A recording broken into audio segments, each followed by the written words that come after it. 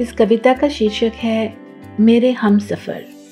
अब तुम हो गए 60 साल के, मैं 55 के ऊपर की, फिर भी प्रीत निभाएंगे हम यूं ही अपने बचपन की।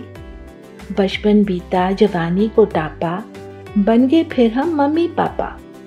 दिए तुमने मुझे 2 अनमोल रतन, महकने लगा मेरा घर आंगन। वक्त बीता, फिर आई बेटियां, घर में दुगनी हो गई खुशियां। फिर आए 2 प्यारे पोते, जिनकी किलकारियों से हम खुश होते। इनके खेल खेल में रोज हम फिर बचपन रहे हैं खोज। रब से यही दुआ हमारी, यूं ही फलती रहे खुशियों की क्यारी।